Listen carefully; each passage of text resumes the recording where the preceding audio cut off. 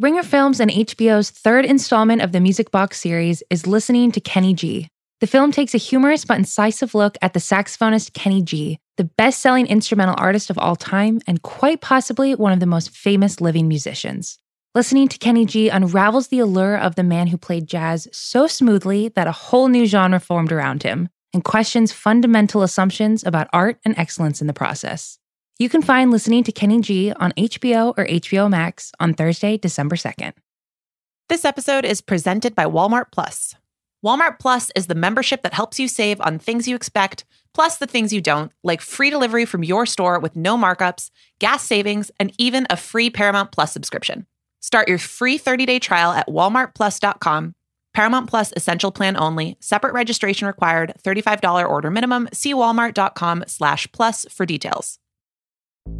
There's no better feeling than a personal win. And the State Farm Personal Price Plan can help you do just that.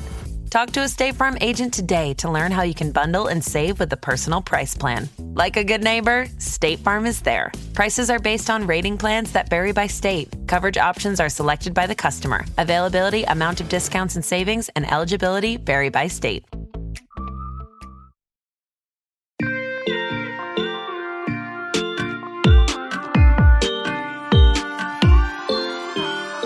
Hello, and welcome to Every Single Album, Adele.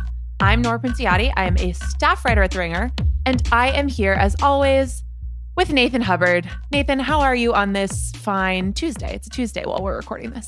Let's do 21. We could have had it. So we are going to do 21, Adele's second album, which we're here to talk about today. However, we keep getting hit by news right when we're set to record pods, Nathan. Do you think that we've angered the podcast gurus in some way? I think they're just trying to keep the meat fresh, and we appreciate it. We're talking about older albums. It's nice to sort of mix in with the story of why we're doing this podcast overall, which is because this is one of the, if not in this moment, the largest artist in the world.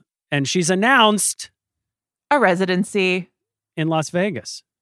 She's Can I confess something to you, Nathan? What? She's Elvis? What is this? I've never been to Las Vegas. What? I've never been to Las Vegas. I don't really get it. Come on. I've seen The Hangover. You've never been. I've never been. I Nora. actually don't think I've ever even flown through.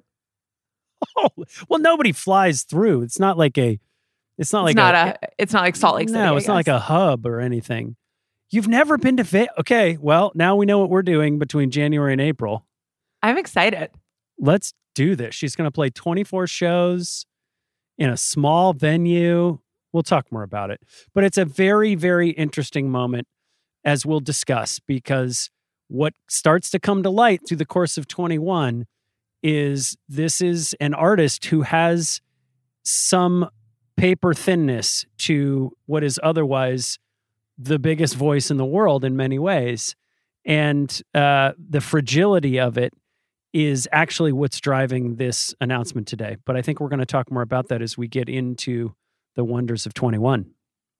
We are going to talk more about it, and particularly we'll talk more about it in terms of what you just were mentioning, which is how her performance choices and her touring choices relate to what's happened with her voice and her health as it pertains to her voice over the course of her career.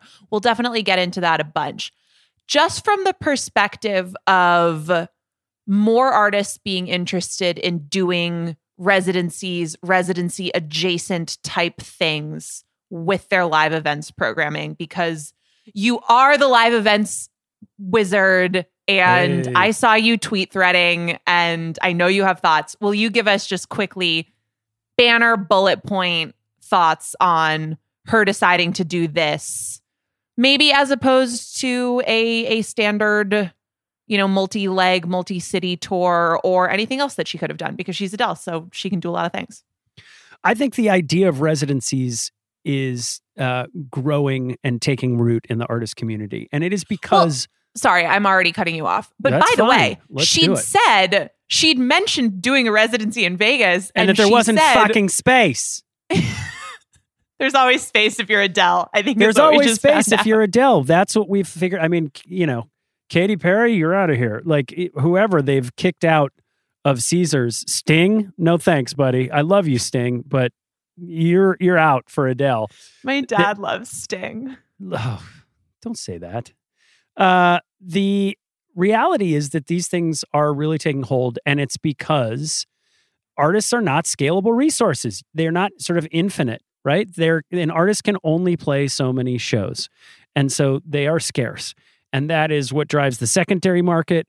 It is why artists have to make really difficult choices because they can only play so many shows over the course of a year or 2 years. That means there's a ton of markets that they can't get to. And that's what's exciting, by the way, about some of the virtual streaming stuff that we saw, the concerts inside Fortnite and Roblox during the pandemic. But to bring it back to Adele and residencies in general, it's a hell of a lot cheaper because you don't rent a bunch of tour buses and you only have one load in and load out. And so you just kind of show up and play the show.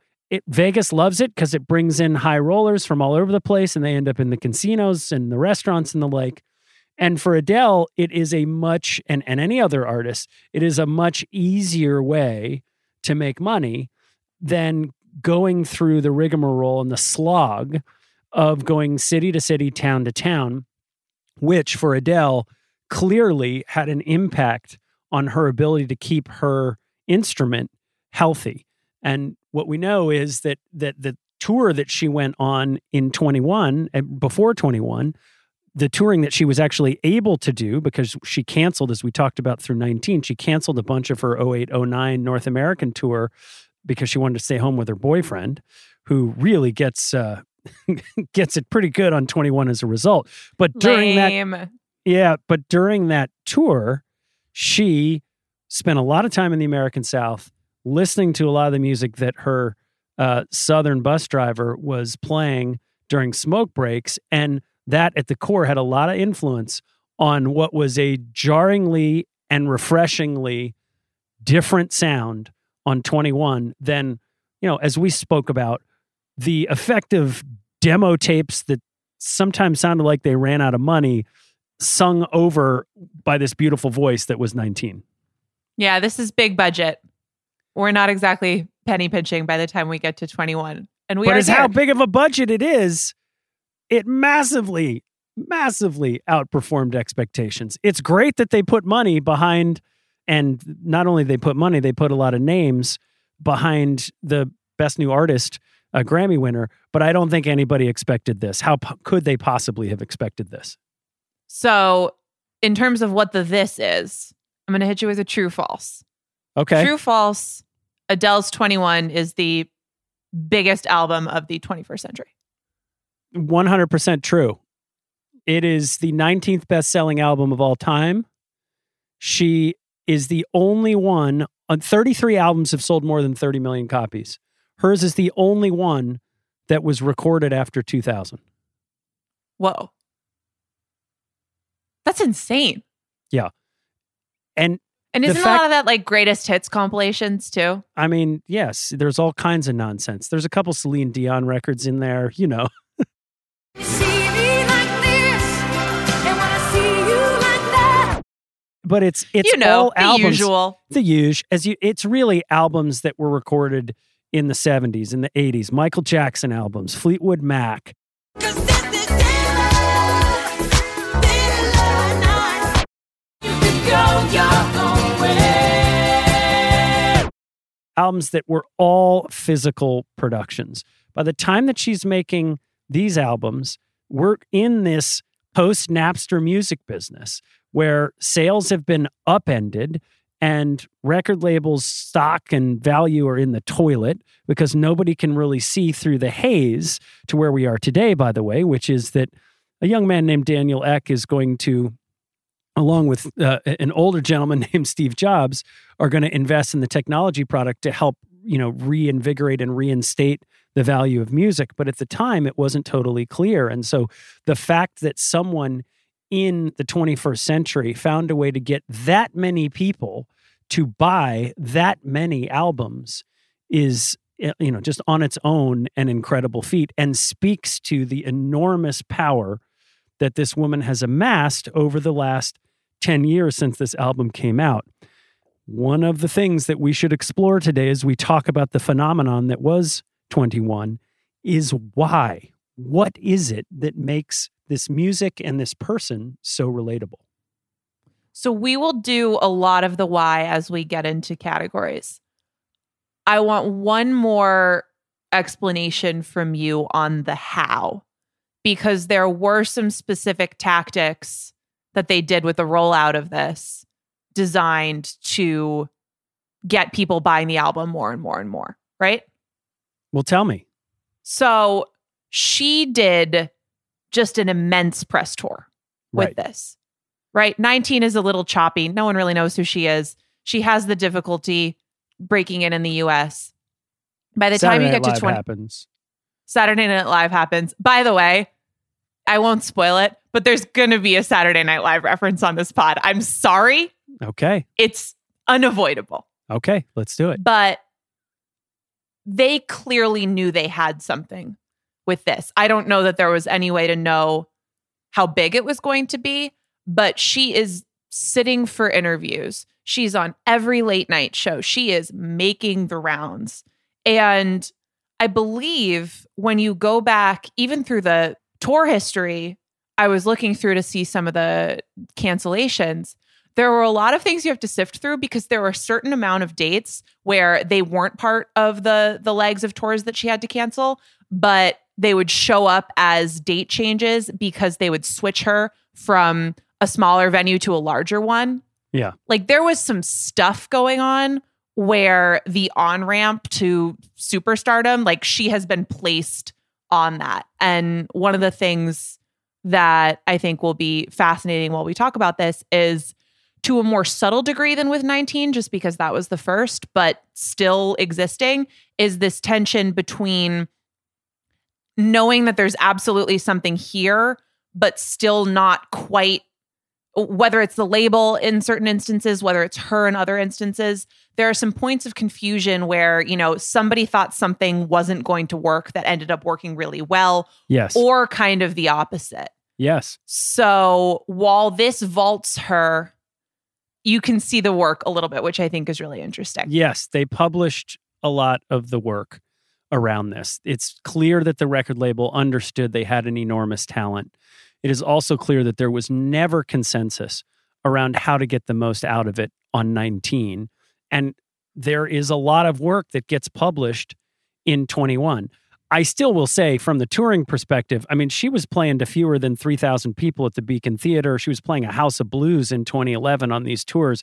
Those dates that she canceled, I mean, she was going to play the Ryman Auditorium, which is in Nashville and very famous venue. But I mean, the Ryman is only like 2,360 people. So you were still, as this meteor is exploding through the sky, you were still able to go see this artist in a very small, intimate environment as they were still figuring out the actual size of her star. Now, behind the scenes, like you said, she's working with Rick Rubin.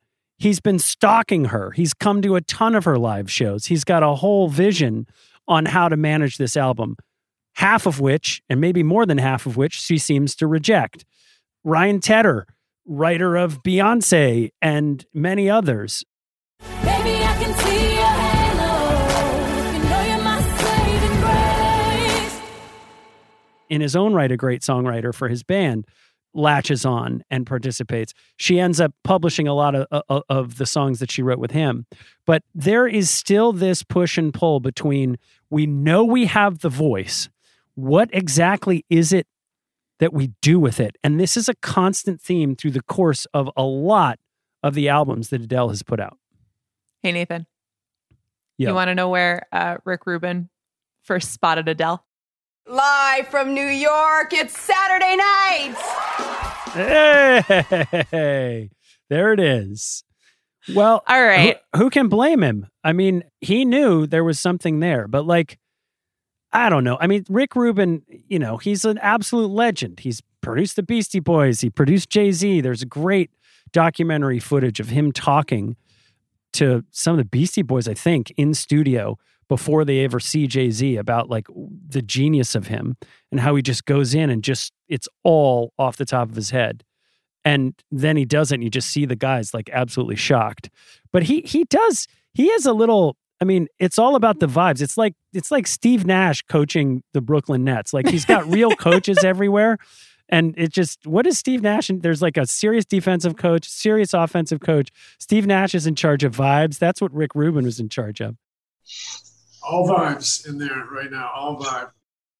But Adele didn't love the vibes, and she scrapped a lot of the work that she did with them. There's something off about those recordings. She ends up going back to many of the original writers and asking them to produce the songs. And so there is that push-pull with the label. It goes all the way to the very last song, Someone Like You, which, you know, she fought with the record label about whether that was going to be stripped down or more produced. And as usual, Adele usually comes out correct. Well, we'll talk more about Rick Rubin's involvement in this album because there's a lot to talk about there. It's a little bit of an odd situation, I think, but odd guy. We'll talk about that when we get to most important collaborator, but you can't have a hit album without a hit song. So we will start in our categories with the biggest hit from this album. What you got, Nathan? Well, I think it's Rolling in the Deep. It's the bop. It's the one that got that crowd of like weirdly casted and classed celebrities at the Observatory in LA on the Oprah special. It's the one that got everybody out of their chairs and dancing to her songs. It's sort of a hard one to follow in a set list because of the nature of most of the rest of her songs. But my question for you is, what does Rolling in the Deep mean? Well, so this is amazing. That is actually not my answer. And it was kind of the answer I wanted to give. So I'm glad that we get to argue about this a little bit. Good. It is a play off of the expression roll deep, which to Adele means is just like to have somebody's tide? back. I do not think that it is like roll tide. Okay. I think it's a little, well, I guess, look, if you roll deep with someone, you support them in the way that a supporter of the Alabama Crimson Tide would support the Alabama Crimson Tide. How about that? Okay. But it's even like, she thought this was too confusing, right? I mean, Rolling in the Deep, I think, was going to be the name of the album. Yeah, but she didn't think anybody would know what it meant. I think that's wise. Yeah. So she did this with Paul Epworth, and it really is just a big middle finger to her ex. We know right out of the gate that this is yet again a You Have Pissed Me Off album from Adele. Yeah. So the order in which the songs on this record were recorded is interesting because she went in for a session and was really determined not to write sort of big, sad ballads like the ones that were on 19. And she came up with a bunch of songs, but the only one that she really liked ended up being Take It All. Didn't I give it up? Tried my best. The rest she just kind of scrapped. And she's sort of in this relationship and it's not going great, but she's still in it. And she didn't creatively seem to have another place to go. Well, then that relationship ended and she goes into the studio and by her own telling just screams. You have my heart inside your hand. And that's what this song is born out of. And it's a revenge song, right? And you hear that. And that I love Rolling in the Deep. I chose Someone Like You as the biggest hit just because I think it's had a little bit more overall performance. It's got more plays on Spotify. And I just think it's like the quintessential Adele song. But Rolling in the Deep, I actually prefer. So I'm psyched that you chose that. Well, sell me on Someone Like You. So, yeah, it's just the quintessential Adele, kind of a banger, not a banger like Rolling in the Deep, but just like a tear-jerking ballad. Holy crap, only Adele can sing this song.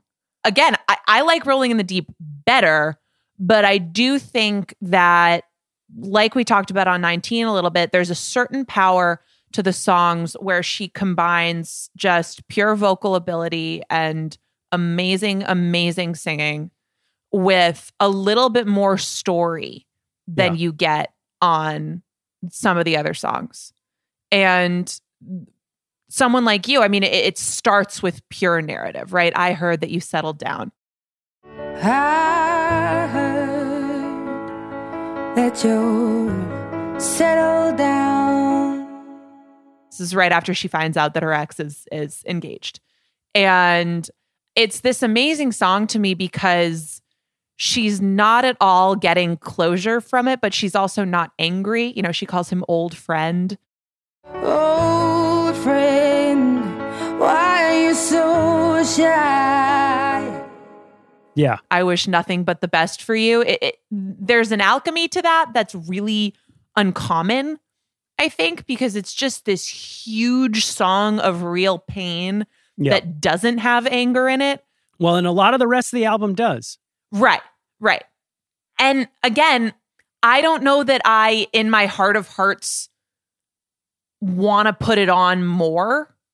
Like, I think I'm always going to want to hear Rolling in the Deep more often than I'm going to want to hear Someone Like You.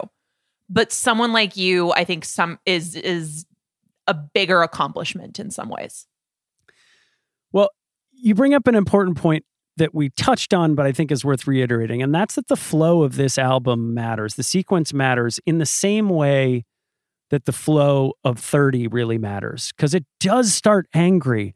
And there is some sort of guttural gristle and wailing and anger and bitterness in the early part of this album that then finally goes through those stages of grief and ends up with this beautiful acceptance at the end with Someone Like You.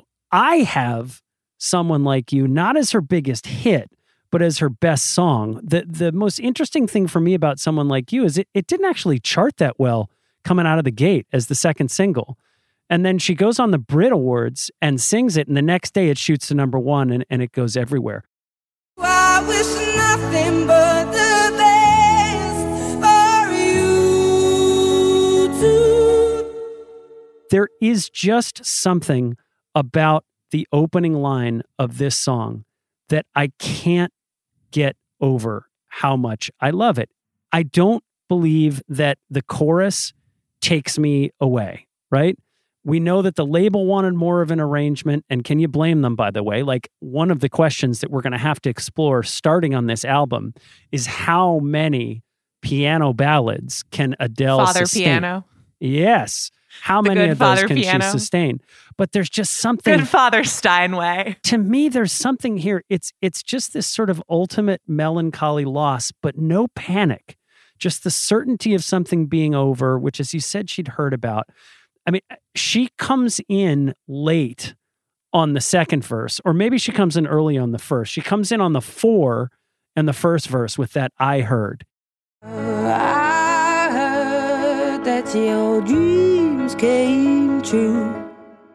And on the second verse, she comes in like after the one beat. There just is something almost perfect about that intro line. And It's almost like she's not sure if she even wants to say anything. Yeah. It's almost like it might be too painful. And this, Should I even venture into this territory? Right. And after Rumor Has It, this wonderful mirroring of I Heard. And our own, Ringer's own Sean Fennessy called her voice a near shrieked whisper on the chorus. Don't forget me, I beg. Which I think it is a wonderful description of what happens on the back parts of those choruses. So I just want to ask, though, outside of that opening line, like lyrically, and I'm arguing that this is her best song because there's just something about it, but the chorus loses me just a little bit. Do we love this song lyrically? Well, we do. I do. I don't know that I love it lyrically because of the chorus, though. So what's your favorite song? So my favorite song on this album is Rolling in the Deep. So we had them switched. Yeah. There's something about Someone Like You that I think is more impressive. But Rolling in the Deep is the one that I want to turn on and play over and over and over again. It's the one that, you know, you get far enough along in and I get a little like tingle of dopamine and just go, oh my God, I love this song. Like the stomps rule. Think of me in the depths of your despair. And that's both that those influences that she got touring through the South, listening to different music than she'd listened to much of before. It's also that more aggressive sound that I think Epworth did a lot of sort of coaxing out of her, and also just that she was ready to give. I mean, again, she told the Times of London that she literally, quote, went in the studio and screamed.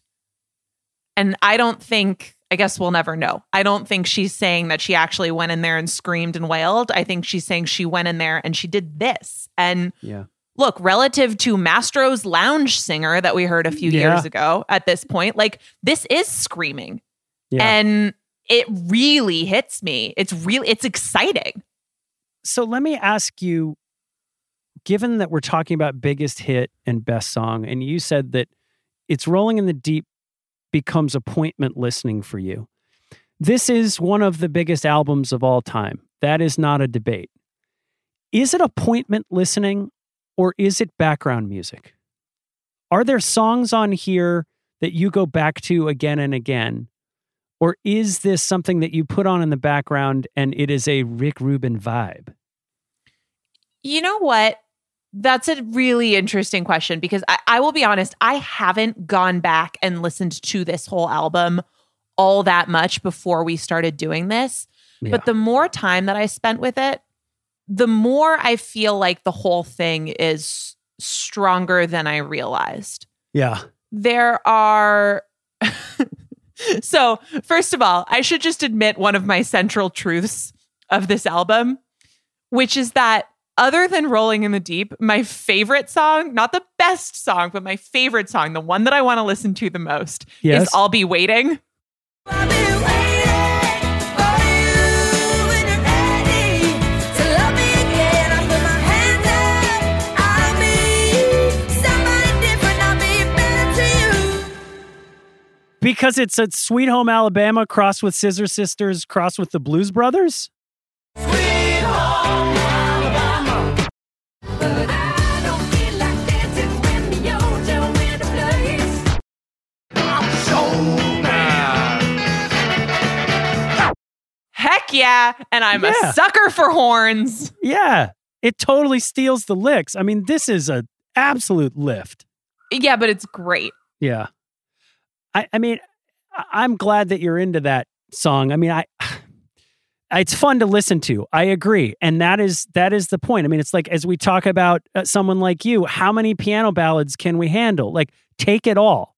Maybe I should leave to help you see. Okay.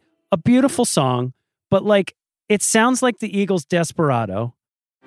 Your prison is walking through this world all alone.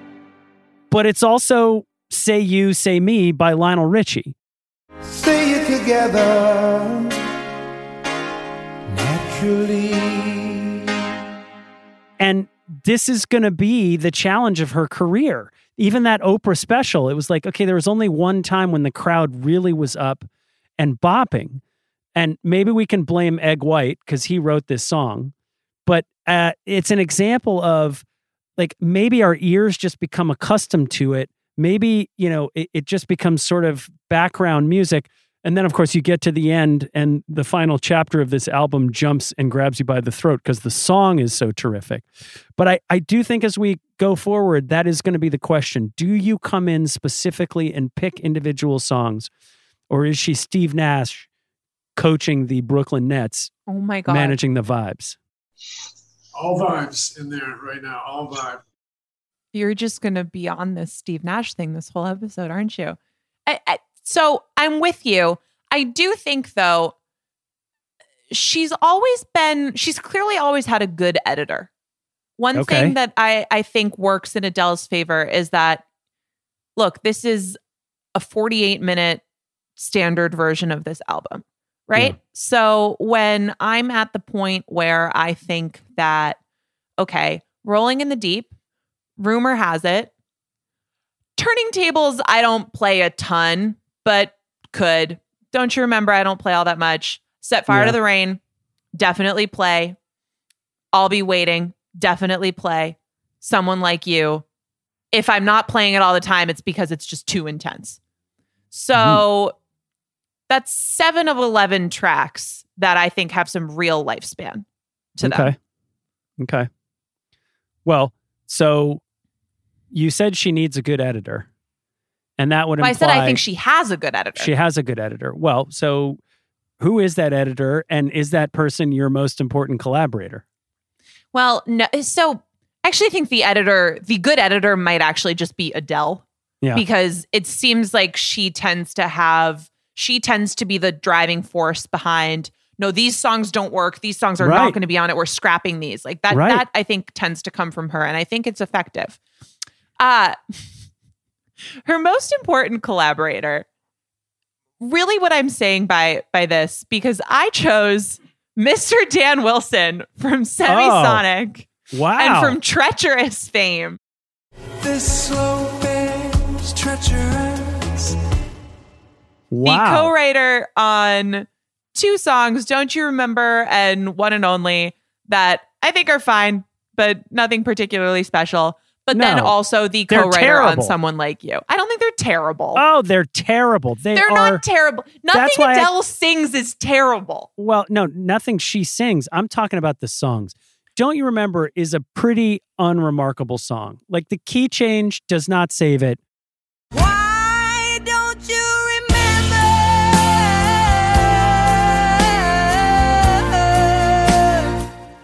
It's blah. And One and Only is like, I mean, it's every 6/8 waltz that's ever been written. It's just this empty vessel for her voice. You'll never know if you never try to forgive your past and simply be mine. Don't you think? Yeah, doesn't matter. Doesn't matter for 2 reasons. 1, Someone Like You.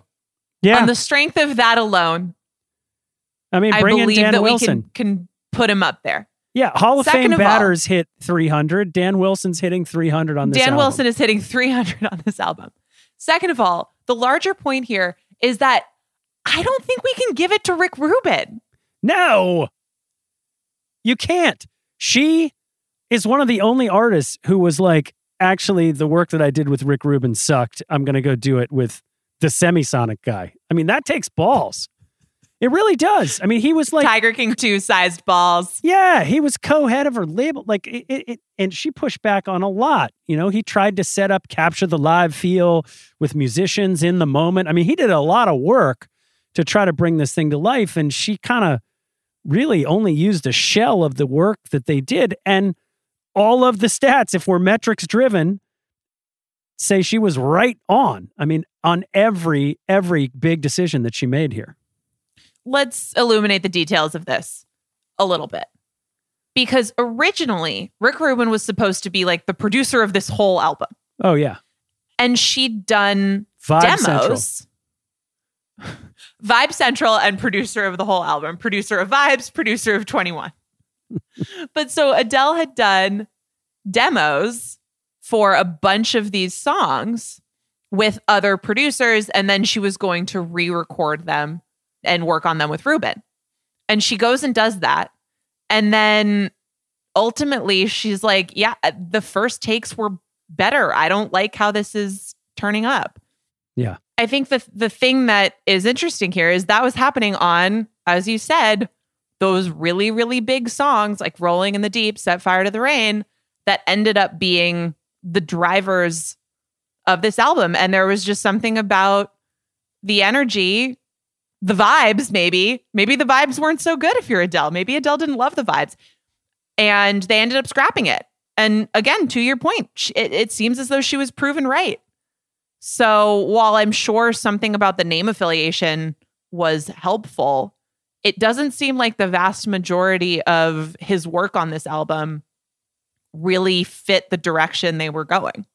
Yeah, I think that's right. I think she is CEO of Adele Inc. And part of what Adele Inc. does is it makes great music. And she just was dissatisfied with a lot of the songs that she recorded. And she definitely did go back to some of those early takes, to be sure, but she went back into the studio with some of the writers themselves to help produce the songs that she wanted. I mean, we know that on the first album, a lot of those things were demos. We know that here she ended up keeping a lot of the demo vocals. But I think, even when they heard Someone Like You, they wanted her to go in and do it with Rubin and his band. And she just said, no, this is a song just for piano. And she was right. She was right.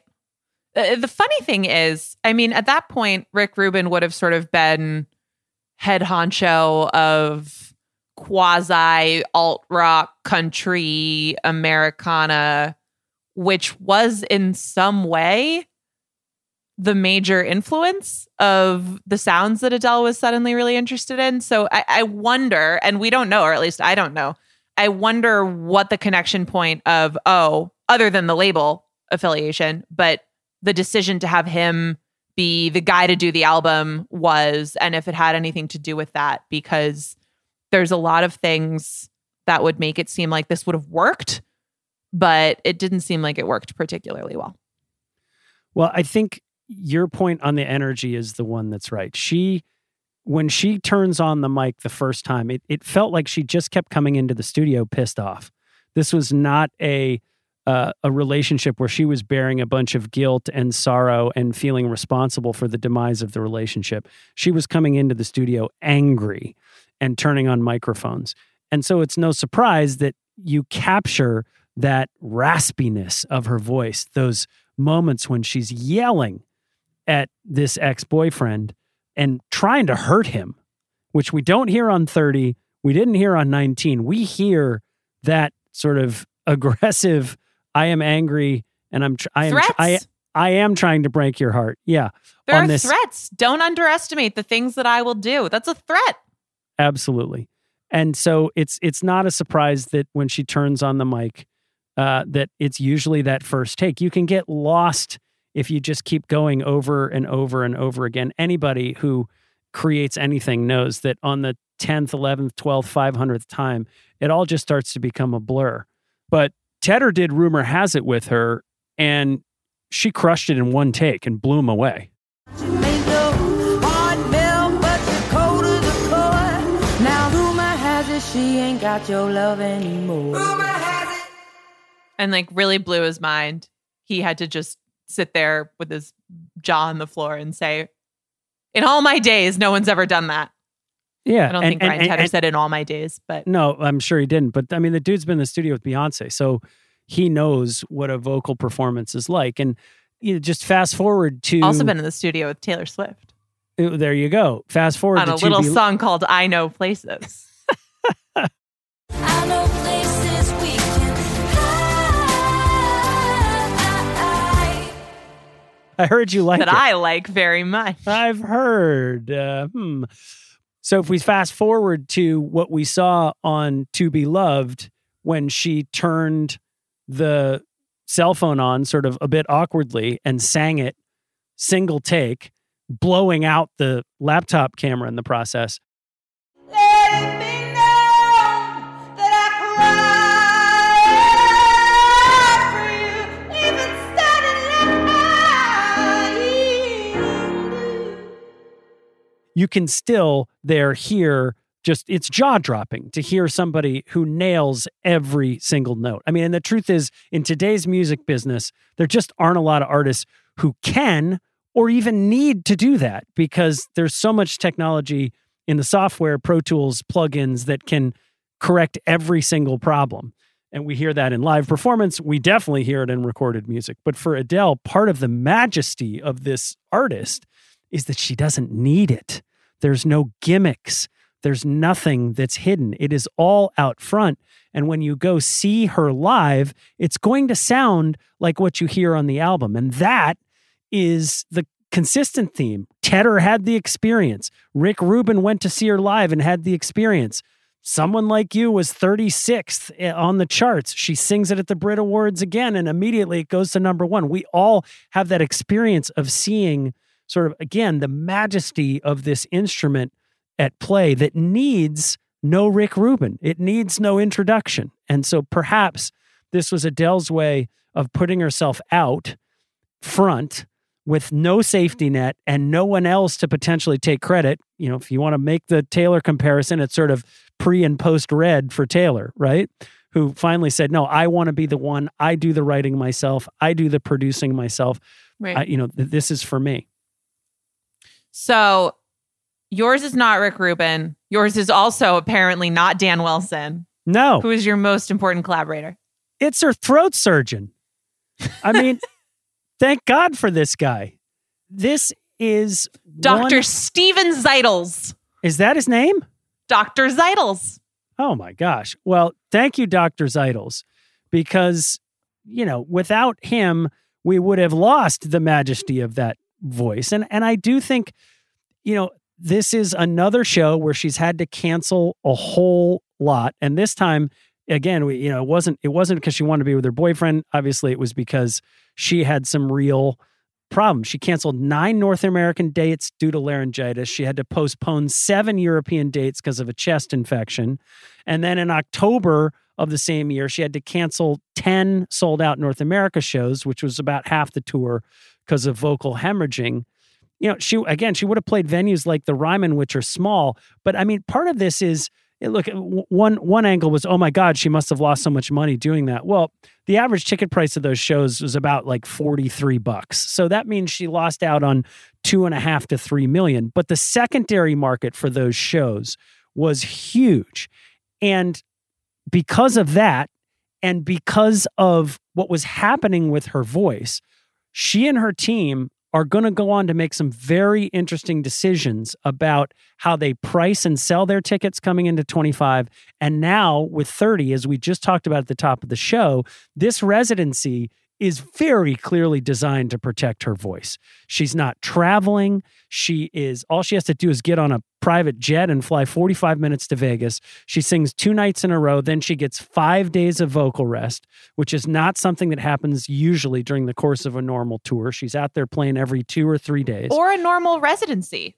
Exactly. So if not for this throat surgeon, first of all, I mean, we talked about it before, but I mean, it may make her like, it's the equivalent of performance-enhancing drugs because her voice... Tommy John surgery is what it is. I don't know. I mean, I don't know. Maybe she's like Bo Jackson. Like she just, like her talent just far exceeds her body's ability or capability to actually do it in any sort of extended period of time. It's like Tiger Woods right now. He just came out today and said, like, there's no way I'm ever going to really be able to climb the mountain again because my body just won't let me. Well, in her case, she was able to have a surgery that had fallen a lot of other artists. We know John Mayer had something similar and sent her a note of kindness. You stay away from Adele, John Mayer. You hear me? You stay the fuck away, buddy.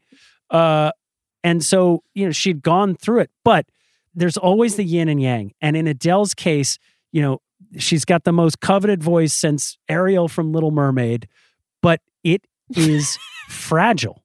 It is fragile. And without care, this thing can be destroyed. I wonder if my microphone just picked up me like scream laughing at Ariel from The Little Mermaid. Yeah, that's a very good one. John Shout Mayer's out Dr. Ursula. Zeitels. Seconded. Keep the shit away. But shout out to that guy because I think he got her back on track. But it does very significantly alter both the music that she makes going forward, where I believe you can hear more interesting range and control than even she had on 21 and 19. And it definitely alters the way in which they roll out this phenomenon for people to see. Right. In the surgery, Dr. Zeitels, in addition to being the guy that, you want to see in situations like these, notably did the same surgery on Steven Tyler. Oh, Lord. But I mean, you can see why Steven Tyler needs it. I mean, yeah, thank God. But I mean, like, maybe a follow-up. Think about how he sings Walk This Way. I mean, it's amazing that he can sing it all. I'm surprised his monthly. throat didn't quit. His throat should just retire. Like, fuck you, Steven. But they, the way that he does it, he shoots the vocal cords with lasers. Doesn't he Botox them too? Yeah, I think it's something like that. But there's lasers. Lasers. Well, it's I like think getting it's very LASIK important that everybody knows there's lasers. that she had lasers in her throat. Well, whatever happened, she now has control of absolutely everything that passes through that entire set of body parts. I mean, she's just incredible. And I really do think it gave her more range and more control, which is saying something. I like your collaborator pick. Do we think Egg White got fired because of the melt my heart to stone, falling asleep at the controls situation? Well, I mean, you would think that maybe she would have fired him, but like he wrote Take It All, which that's true. Again, and they did a whole session with other songs. They just didn't use them. They stole Say You, Say Me, and they stole Desperado for that song. But it's fine. But Egg White's there. But I got to tell you, Egg White this time for me is not the Easter egg. The Easter egg for me, and I mean, maybe you have one. I'm sure you have one that's more direct.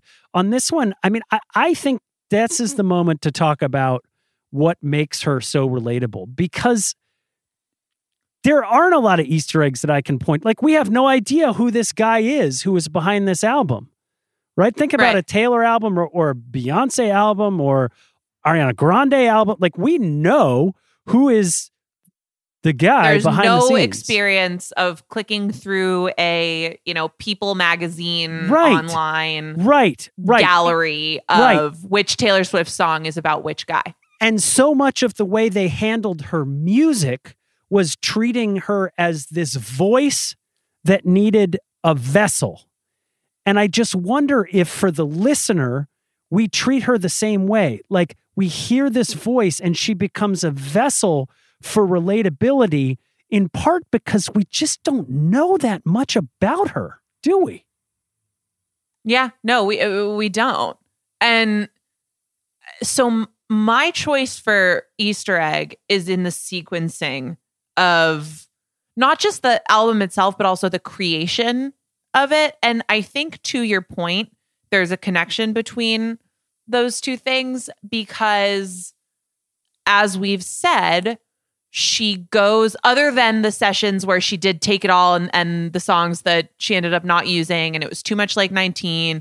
She didn't want to do sad breakup album, but then they break up and she gets mad and she goes in and does Rolling in the Deep and those much more biting, angry, passionate songs. Right. She almost gets a little bit of cold feet, it seems like. And that's when she's doing Don't You Remember, which is a little bit more nostalgic. And there's this impulse that she described of going, oh gosh, I'm making this guy sound all bad and so horrible. Yeah. And I don't want it to be like that. Taylor does not have that problem. What did she say? I just don't think about them at all. I just don't even think about their experience. Seth Meyers. I wonder if there are people who might think that they were the one you were singing about, if it's easier or far, far worse for them 10 years later. I haven't thought about their experience, to be honest. think that's the biggest burn. But Adele was clearly thinking about their experience or thinking about the experience that she was going to have if this became a matter of public consumption. Yeah. Because there seemed to be an impulse to not just write this super seething, angry breakup album. Yeah.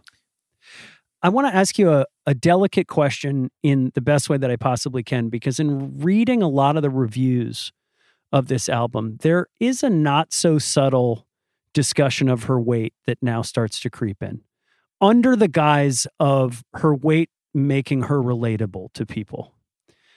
She's almost like the anti-Gaga because she's not gimmicky. She's not wearing the meat dress to the Grammys. The irony here is, of course, I would even take the almost like out. I think sort of publicly, she is, right? Like, who else is huge at this point? Gaga. Like, right. And the irony of that is they're not that far off as singers. Gaga goes on and sings with Tony Bennett. Adele would be giant as a singer of the Great American Songbook, because again, is it appointment listening, or are we there to hear her voice more so than the songs? But I do want to ask you, this is the moment where the discussion of her weight begins to be introduced by the people who are reviewing her album. And they use it in the context of her being relatable, but it feels a little bit like that's just kind of a Trojan horse for them to talk about her weight. What I want to ask you is it just a critic thing? Do her fans care about her weight? Does it really make her relatable? Is this actually a thing, or is it just something that the press has turned into a topic of conversation? So it's an interesting question. And we're talking about two different groups here, right? The press and then her fans. I think there's a third group that's part of it, which is just the general public that maybe doesn't consider themselves huge Adele fans, but might listen casually and is sort of aware of stuff that's in pop culture news, right? Because critics aren't doing things just for the sake of, hey, I feel like writing about Adele's weight today. The ugly truth is that it gets attention. It gets clicks. It sells magazines. Nobody talks about Chris Martin's weight. Well, right, because it's a woman. And women's bodies, for whatever set of reasons, are endlessly fascinating to people in lots of ugly ways. Does Adele's core fan base care about this? No, I really don't think so. I also don't think that the only people who, in kind of unflattering moments, choose to care about it are the people who review Adele albums, right? Yeah. There is a fascination one way or another quite often with what famous women look like, right? Mm-hmm. And it's just something that, unfortunately, is often fair game to be up for discussion.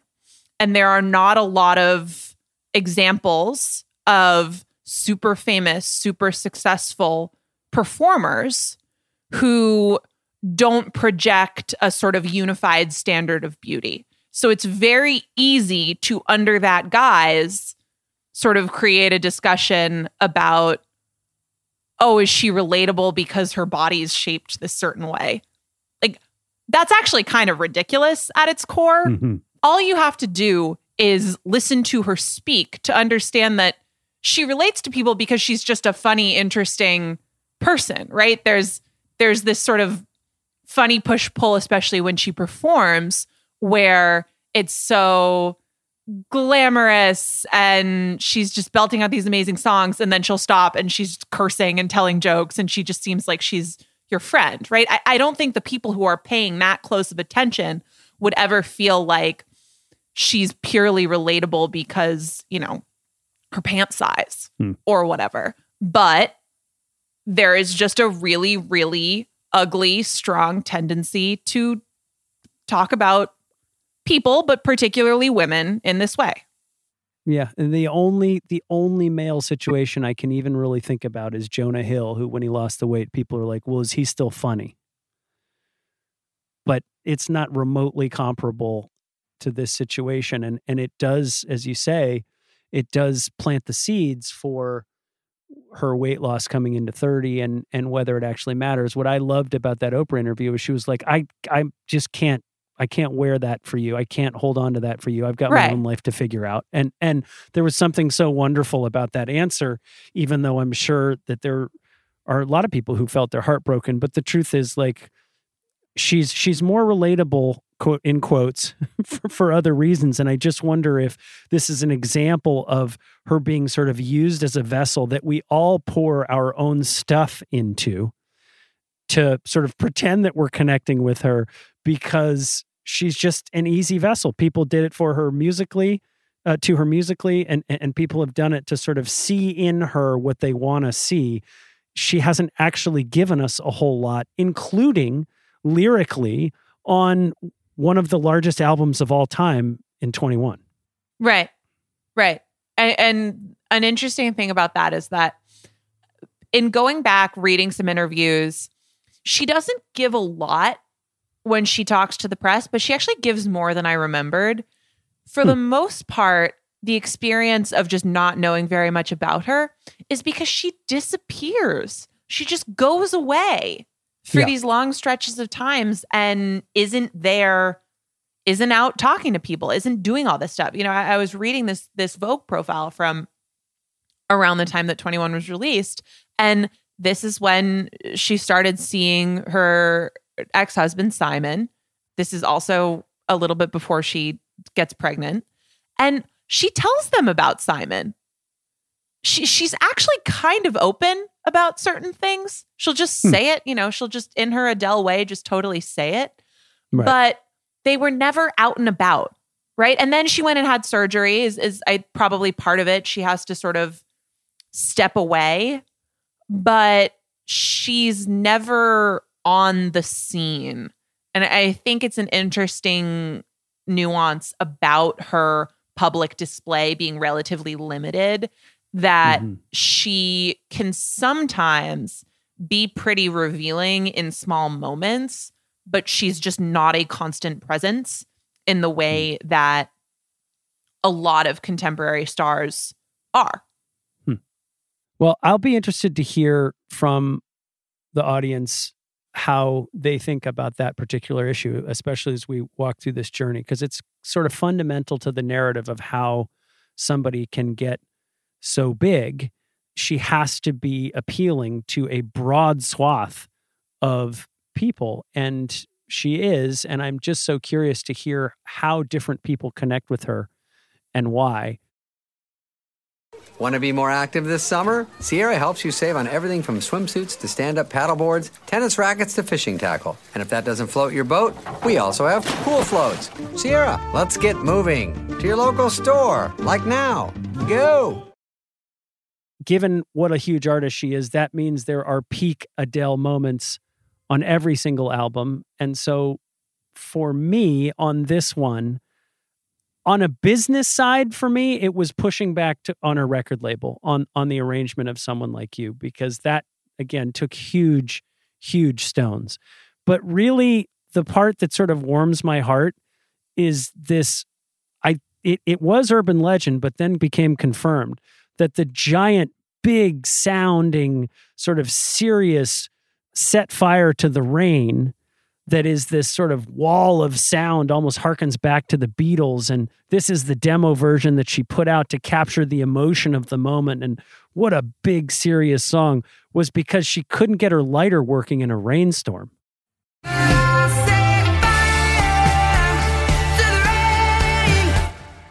No way. Yes. I don't know this. Tell me. Yes, that's it. She was like, I couldn't get my lighty working in the rain. It's like, that's what the song started from? Holy shit.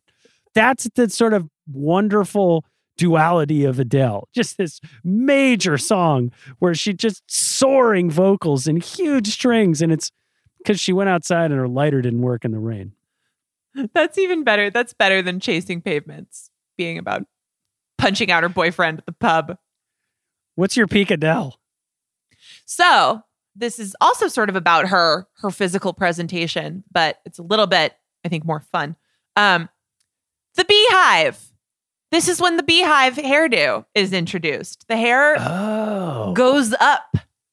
We are going up and out and big, because for a lot of 19 and a lot of the tour and a lot of the press around that, she's got bangs in her face. They're kind of all over the place, and she's doing either a low bun or a ponytail or a short haircut.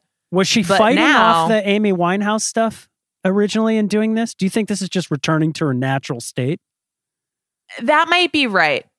There could definitely be something there. Or there could be a little, bangs is sometimes when you're young and a little bit self-conscious. Here we go. You want to cover? No, this is not about. You really have lots of opinions about bangs. Really, bangs for you. There's all sorts of reasons for bangs. You need to write a 10,000 word piece for the Ringer on. Bangs are incredibly telling. No one just gets bangs without a reason for it, Nathan. Okay. I don't know these things.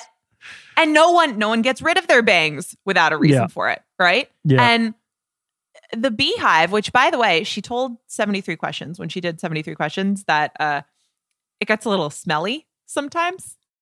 What might people not know about wearing your hair in a beehive? Well, if it's your own natural hair as a beehive, it gets a bit smelly. I bet it does. It's a beehive. But there is something interesting in It's like Jack Dorsey's beard. it's not at all like it's Rick How do Rubin's you know? beard is like Jack Dorsey's beard. Yeah, there you go. Same thing. You haven't been face to face with those guys. The thing probably smells way worse. Anyway, let's move past this. But anyway, smelly or not, it is one of, I think, the signifiers of her developing her stage style and how she dresses and presents herself when she's in public, because there is a lot of sort of glamour and classic glamour associated with it, which is interesting when part of the conversation, and even when it has nothing to do with her body, is this idea of relatability. Yeah. It could also be sort of about that empty vessel idea, because there are some elements that are, she wears a lot of black. She wears a lot of like big concert gowns, and they are very glamorous, but they're not necessarily like, she's not wearing a meat dress, No, she's not. It's she's Sinatra not in a bow tie. doing Always. anything distracting. Yeah, exactly. Yeah.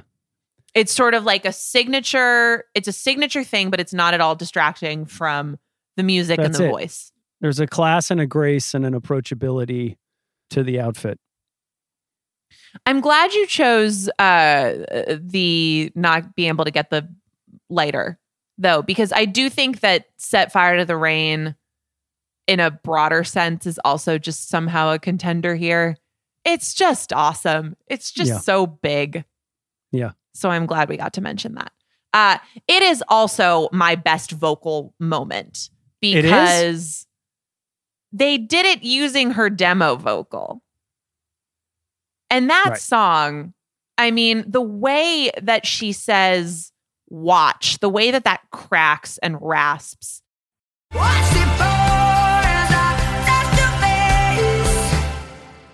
Is so good. And I'm with you that post-surgery, she has more sweetness, more control, but there was something almost rough that she could get at this point that is what she says she loses a little bit, or she gains the sweetness, but she's not as raspy as she used to be. And I think that's really amazing. And she goes into the studio and she just does, her first take ends up being the one that they're like, you know what, this is the one that we've got to use, which is also what happened on Rumor Has It, as you said. Well, I think there are a lot of great vocal moments on this album. I have a favorite that I don't think is the best demonstration of her voice by any stretch, but we talked about Turning Tables. I love the outro on Turning Tables. It starts with her using the lyric "Say Goodbye" in that exact rasp that you talk about. It's time to say goodbye. But she finishes with a mirror of, on Rolling in the Deep, on the outro of Rolling in the Deep, she's saying, "At all, at all."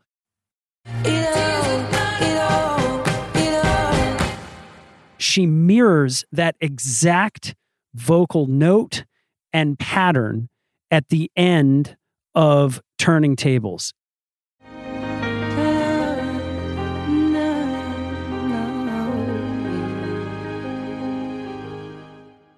Exact same notes. The songs are in the same key. I actually think this is maybe the best Easter egg in addition to the best vocal moment. It is absolutely intentional, and they are mirror images of one another, and I'm absolutely certain that was an intentional moment from her. Oh, that's awesome. That's a great Easter egg. I love that. Ethan, great job. Well, we've come to our favorite part of these podcasts, which is if we had a t-shirt cannon that we could shoot songs out of into the sun, which songs? Not our favorite part. This is my least favorite part. Well, it this was is where admittedly sometimes- easier yeah. on 19 than it's been at any other point. But Okay, so it was easy on 19 because we had a whole cornucopia. We had a whole Thanksgiving cornucopia of things that we would ether. This is, may I just remind you, the 19th biggest selling album of all time, unequivocally the biggest album thus far of the 21st century. There's some stuff to cut, Nora. What are we doing? so I am cutting the song that's not hers. I am cutting Love Song. Whenever I'm alone with you, you make me feel like I am fun again. Fuck yes, Which we is- are. Yeah, okay. Good. And I'm all for The Cure. I'm glad Adele loves The Cure. That's great. Happy for her. What are Don't we like even this song? doing here? We are going straight back to Mastro's Lounge.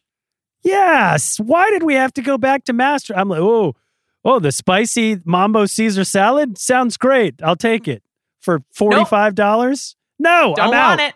I don't want Don't it. want it. No, I can make a Caesar salad for about $8. No thanks.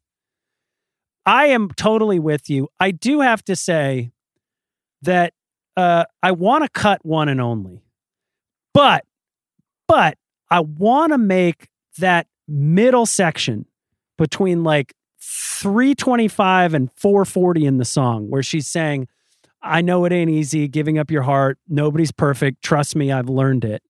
Nobody's perfect, it ain't easy. Trust me, I can love your heart. I absolutely adore that. Should have been the song. They put this beautiful little break in the middle of just a Bobo ass song. So like extract that part, keep it, and then just dispense of the rest of the fat on that piece of meat in One and Only. I do not know what Bobo ass means. What are these words you use? It's not good. It's fucking Bobo I don't ass. hate that song. I think there's like a little bit of sort of cheesy jam bandiness to it, but You I want don't cheesy know. jam band. If you want I don't cheesy want jam it band, I don't want a lot of it. But I don't mind it here. you're getting a lot of it in He Won't Go if you want cheesy jam band. I mean, this is still, it's not Mastro's, but it's still kind of yacht club rock. Oh, it is loungy. Oh, it is yacht Especially in club the rock. beginning, the intro, it's like, yeah. Some say I'll be better without you, but they don't know you like I do, or at least the sides I thought I knew. Yeah, and again, it's not yacht rock, okay? Because like yacht rock you listen to on the boat and it's influenced by the boozy times on the boat. Yacht club rock is the band in the harbor bar at the club where you park the boat. And that is what He Won't Go is. Although it could be a Michael McDonald could sing this song. He could.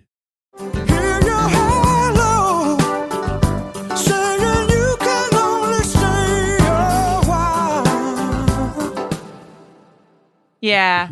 He won't go. Like Yeah. that It would it's somehow it actually might make a little bit more sense. Yeah, listening to this, I mean, this is a Paul Epworth song.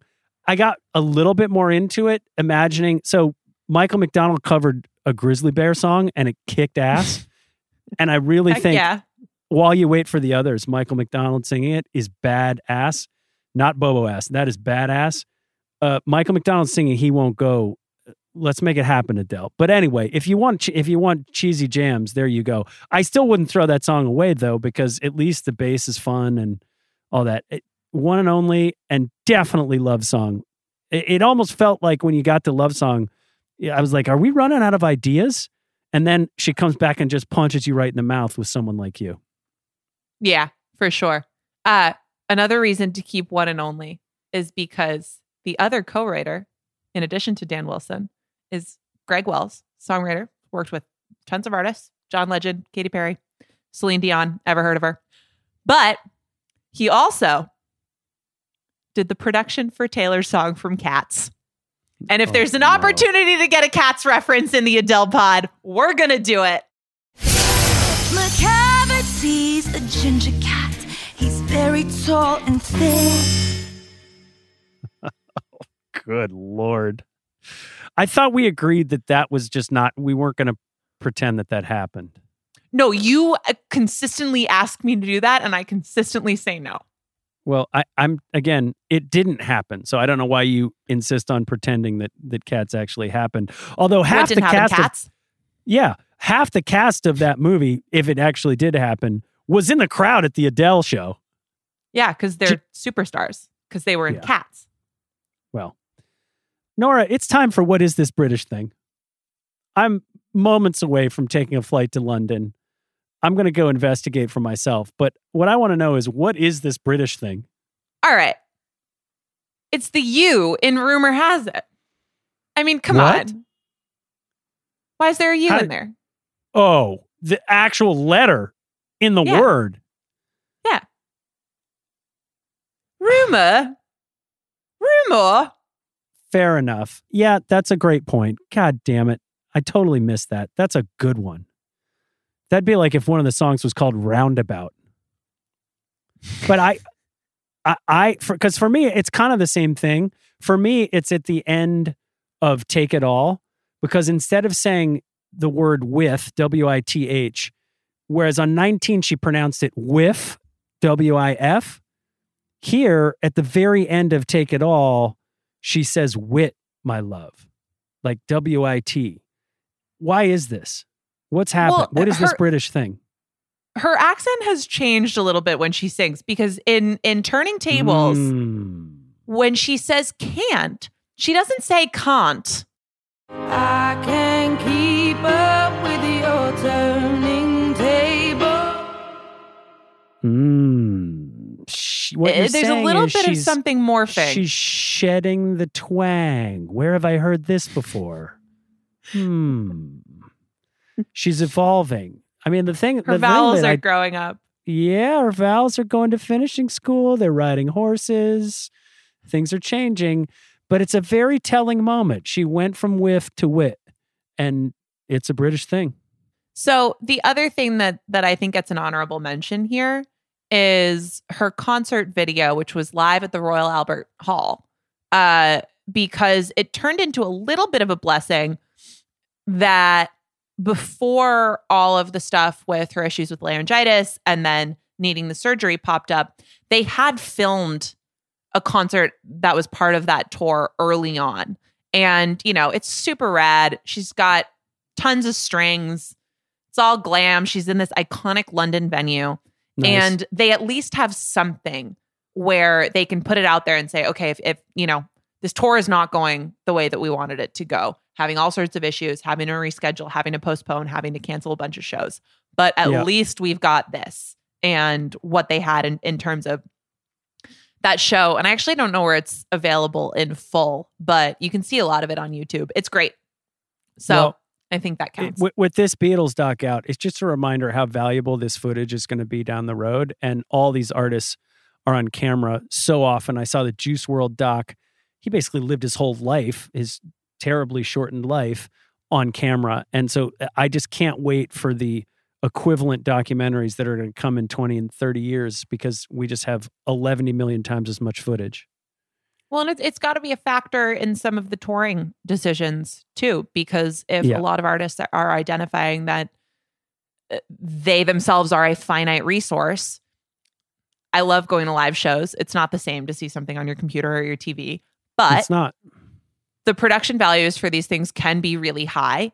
And if the decision point is either you get that or you get nothing, in some cases that's worth doing. And I think this was one situation in which they were very happy to have done that. Well, speaking of songs played live, and knowing that we sent Love Song absolutely into the sun, the question that remains before we grade this thing is, what song should she have covered? All right. So we spoke at the beginning about how a lot of the inspiration for this album came from when she was on tour, going through the South, listening listening to more country, listening to bluegrass, listening to You've been roots. thoughtful about this. Here we go. She also, on an international deluxe edition for the UK, Taiwan, Poland, and Bulgaria of 21, What? covered If It Hadn't Been for Love, which is a song by Chris Stapleton's old bluegrass band, the Steel Drivers. Never would have took a mind to track him down if it hadn't been for love. And I want her to cover more Chris Stapleton songs. Agree. So I would love to hear her do Tennessee Whiskey or Broken Halos. Wherever they go, broken halos that used to shine. That would depend on what mode she wants to be in, right? Is she still trying to inject a little bit more positivity to this album?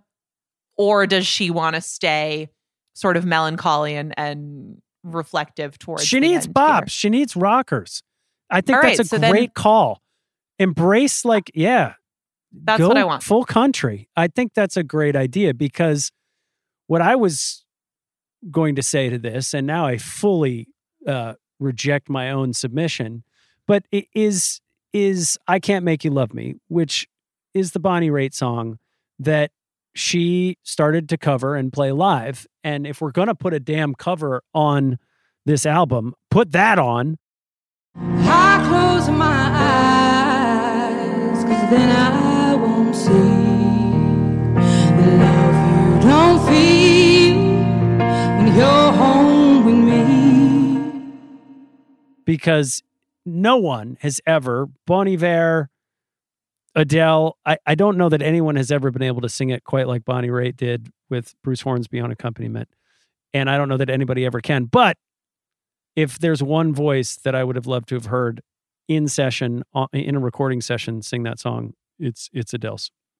Don't sell yourself short. I love that. And clearly Yeah, but- she wanted to do it. Yeah, it's just, but do we need another piano ballad, right? That's what I'm like. Do we need more Desperado, or are we through that? And every album she tells us, yes, you do. You didn't think you did, but you But do. you do. You need it. And here is someone like you at the very end, just to prove you wrong. I don't know that really we're worthy of grading this album given all of the accolades that it received. But I do want to come back to the Rolling Stone writer, Will Hermes, who was very, very harsh on 19. And I think for some reason they handed him the opportunity to review 21. And he gave it 3.5 stars with a pretty lukewarm review yet again. And I think that's probably why Will Hermes never reviews another Adele album for Rolling Stone again, because it totally explodes and goes into the stratosphere. I could definitely cut things from this album, but Nora, the people, give the people what they want. This album is an A with the conditional question that we're going to keep talking about through the rest of this journey, which is it an A because I go in specifically to listen to songs, or is it an A because it is a vessel into which I pour my stuff? And it feels good when it's on in the background. And it feels good when I feel some connection to this supposedly relatable human being who doesn't tell me that much about her, but she wears my stuff well enough for me to feel kinship with her. This album is an A. Look, in Will's defense, I was bullish on the Jacksonville Jaguars this season, okay? Like, we all miss from time to time. Yeah, I asked you if the Steelers were going to be good.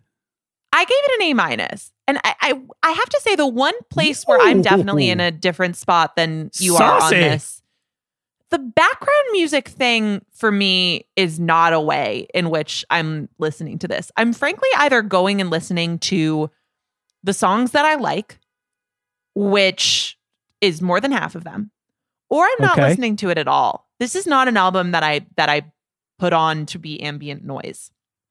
Adele just doesn't do that for me. Either I'm going to be in it and feeling it, or it's just not going to be there. It's an A- as an album. There's an A quality to just how big of a deal this was, But that is driven by the songs, by individual songs. And I think one distinction to draw, because we talked about some of the sequencing, I don't know, which also comes back up on 30. Does it run out of gas for you?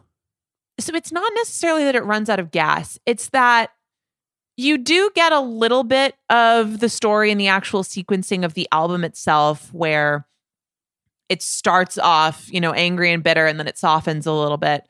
I don't know that there's effective sequencing beginning to end in telling a story here, which is the thing that she tried, I think, pretty effectively to do with 30. I think the more effective storytelling through sequencing on 21 has to do with kind of the background story of how it was recorded, which songs came first, which ones came second, what she knew about this guy, what she knew about where their relationship was through that. But I'm not sure it's a masterpiece in putting songs in a certain order to communicate a whole story. And I think some of her trepidation about how that was going to impact how she was seen, how this idea, even though we don't know who he is, of her ex and of that relationship was seen. I don't know that it fully hits the bullseye there. So I gave it an A- because there are some weak songs here. It sounds like you might want a novel more than an I'm album. a sucker for a story, Yeah. Okay, I hear you on that. I do want to just flag that this may be maybe the last time I talked you down, but I think this is the first time you've ever come in lower than I have on an album grade. So congrats to you. You called me out for grade inflation last time. I can't take that sitting down. Come on. I understand. I didn't think you were going to rank the 19th highest selling album of all time an A-. But that's probably because you really love those Celine records and you're jealous. That's exactly it, Nathan. And on that note, this has been Every Single Album. Adele, I'm Nora Princiotti. He's Nathan Hubbard. Thank you, as always, to Kaya McMullen for producing this episode. We will be back next Monday to break down 25.